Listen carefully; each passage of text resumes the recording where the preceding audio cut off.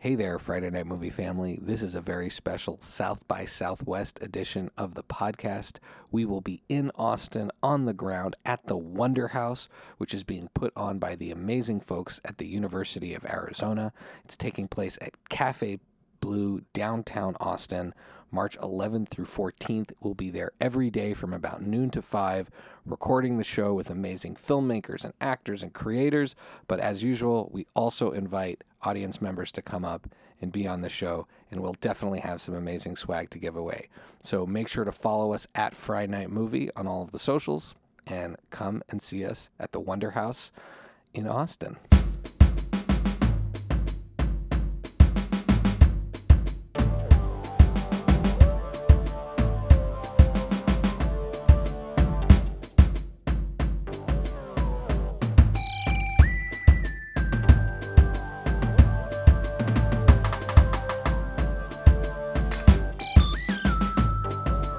Here we are, and welcome to another South by Southwest episode of the Friday Night Movie Podcast. We have with us two incredible actors. We have with us Kai Griffin and DeFaro Woon-A-Tai, who are in a beautiful, beautiful film called Bloody Hell. And I know that is like, you think bloody hell, you think horror movie, but everything about this film is beautiful. And I want to start with that question.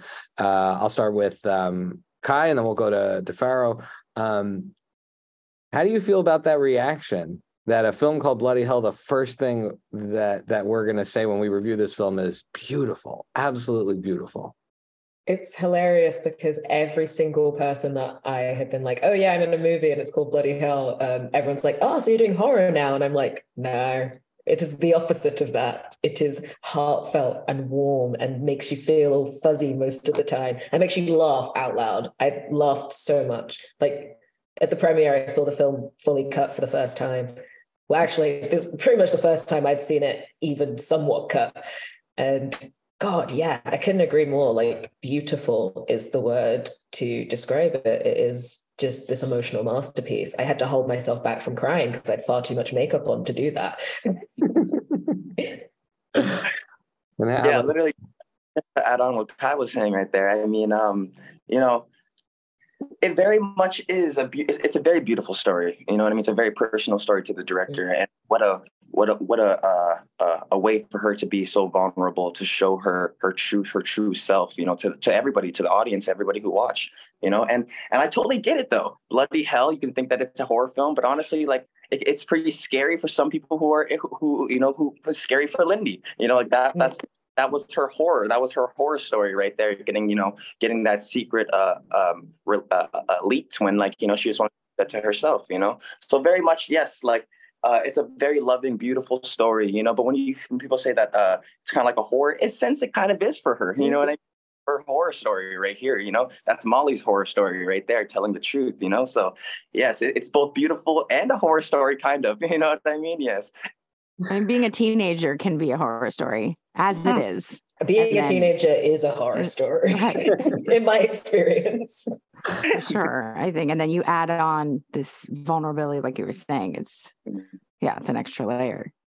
Lily, by the way, our sister is joining us from the Canary Islands in Spain. And so I want to make sure that Lily, take it away, because Lily. Well, I think you touched on a great point about this private secret, and sort of, I think I have a million questions about the different roles that you guys play and the different, characters in the film, but this idea of privacy and a narrative that you want to tell about yourself when you're discovering yourself. And I think your character Jax is a really interesting juxtaposition to Maddie Ziegler, who's phenomenal's character, Lindy, that, was trying to keep the secret from Adam, Farrow's character, and from everyone, and chooses to tell Jax. And I was wondering, about that sort of how you saw that juxtaposition of Jack's character against this sort of, more open vulnerability versus a private. Yeah, I think it's really, to be fair, like this film kind of sits so close to my own experience, kind of even just with, because when I kind of was finding out about my own intersex variation, at like around 14, there was this like, what do I do moment. I had a very kind of similar experience to Lindy as a character, like not knowing kind of, okay, am I keeping this a secret? Am I telling people? Am I only telling my nearest and dearest? Like how do I approach this? And honestly, that was like one of the biggest connections that I had to this story was like, I was like, wow, this needs to be told because this is basically my story. Like, Molly really hit the nail on the head of kind of making an experience that is so relatable to anyone, no matter what your intersections of identity might be.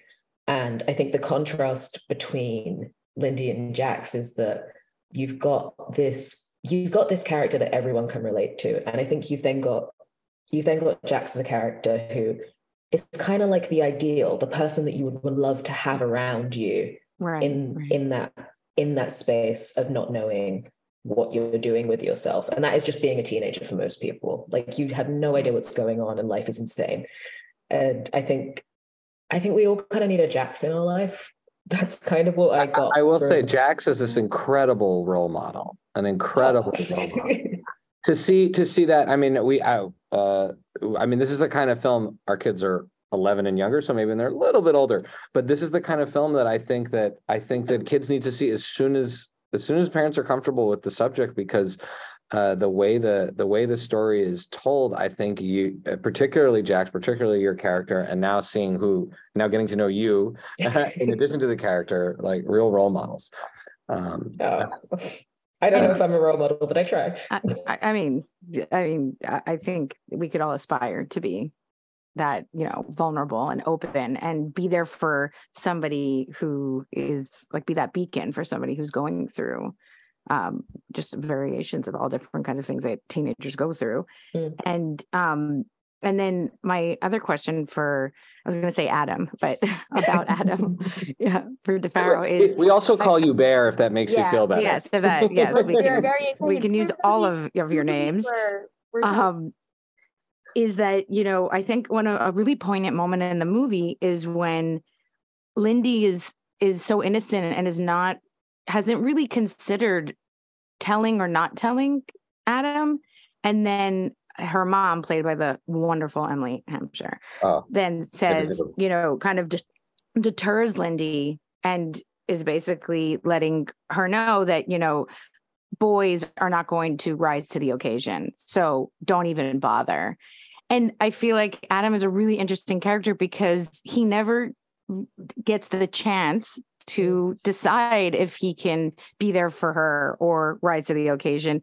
And it doesn't really fail in a matter of, her, letting her down. It's just that I was curious how you felt playing Adam as, if you thought that maybe Adam would have risen to the occasion, and that's something we could actually teach boys and girls and, non-binary, anybody who's going through this, that, it's not a one way, to have a sexual experience as a teenager or be a teenager or a person or whatever. And I was just curious how you related to Adam.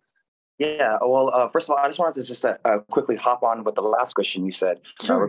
And Matt. My apologies. 1 second. Sorry, my apologies. It was just to add on to that. It was just that Jackson's character was I portrayed it so beautifully because Maddie really needed that character. She couldn't go to Adam because he was still in his mindset like a teenage boy is. He wants to impress everybody else. That's why you see when they're having an intimate talk at the locker, he's off saying what's up to his boys. You know what I mean? He has other priorities. And then you have you have Jackson who comes in and is not afraid to tell their truth. That's like they're open about their stuff, and that's something that really, first watching the film, when I first watched it, I seen how Maddie's character wanted to be open, wanted to be not hiding anything, and they see it perfectly in Jackson's character, so just to say about that, this is like, it's awesome. When I first watched it, I was like, oh yes, yes, killed that shit. Jackson's a badass character. But speaking about Adam, I mean, yes, Adam, he's a good kid for like age. Like he's like, a lot of these teenagers, they're shit asses. I mean, they think with their private parts less within their heads. You know what I mean?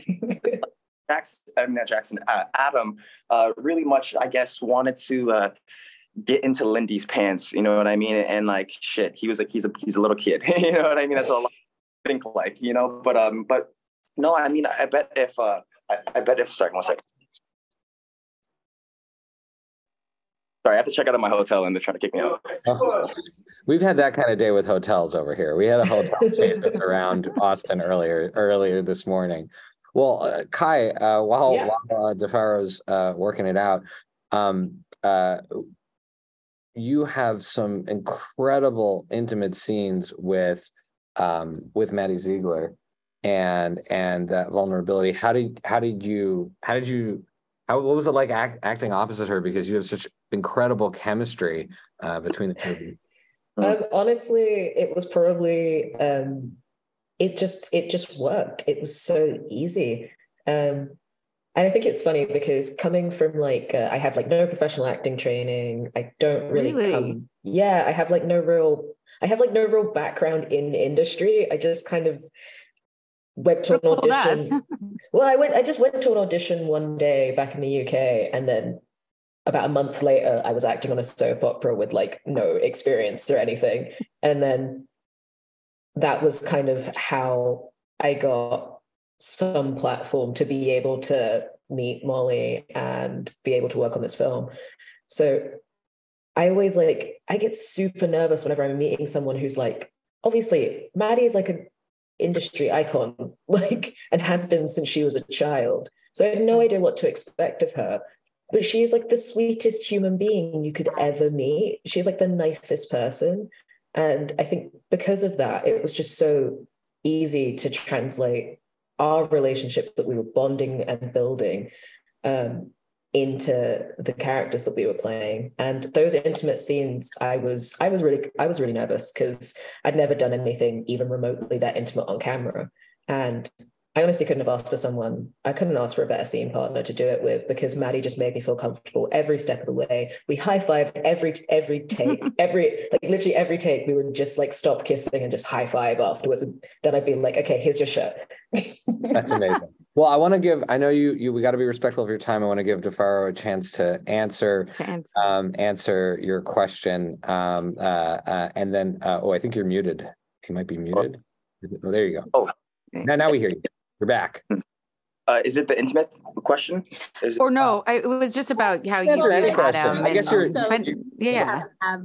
you also were doing some pretty intimate and intense scenes. So you want to speak to that or more on character? Yeah. I mean, I would love to talk about it because, Maddie is such an amazing actor and made me feel comfortable doing it. I mean, this was my first time doing an intimate scene. Even as you see right in the beginning. So right in the beginning of the film, the opening with, the dream sequence where we're making love. What's it called? That was the first scene that I shot. That was the first. Wow. Yes, that was my. And that was my first day really meeting everybody in person. We had FaceTimes, we had Zoom calls together, but it was my first time meeting everybody. So.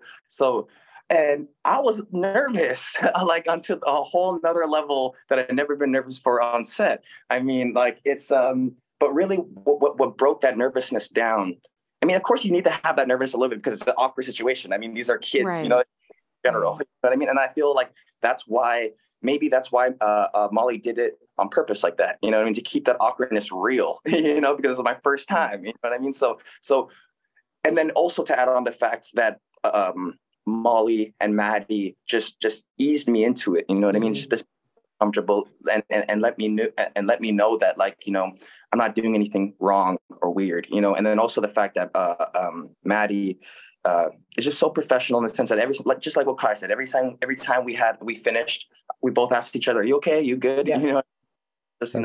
That's what really matters, is just how comfortable your partner is on the opposite end. You know what I mean? Because at the end of the day, we are still touching each other. We are still half naked. You know what I mean? So right. we have to be as comfortable as you can with your partner. And also, mind you, again, that this was our first time meeting each other in person. You know what I mean? So it's like for Maddie to trust me, to see me on Zoom calls, meet me a few times, but really in person, trust me, in that side, on that aspect, it was just beautiful. It was very beautiful to be a part of it. And to answer your question earlier with Adam, he's a good kid. I wish he got to redeem himself a little bit more. You know what I mean?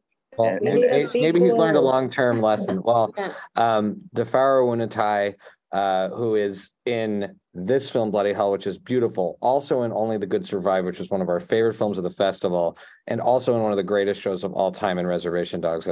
Thank you so much for making time. Kai Griffin, who could have fooled us, is new to the acting game. British? And British. Yes. And British. Born and bred in the East London, baby. We are so grateful to you. Congratulations on this incredibly important film. And thanks for being a part of the Friday Night. It's very exciting that these are the films that are being made. And I can't wait for so many more people to see them, because I'm excited for, the next generation and teenagers today to be able to see these type of stories, and done so beautifully. Thank you.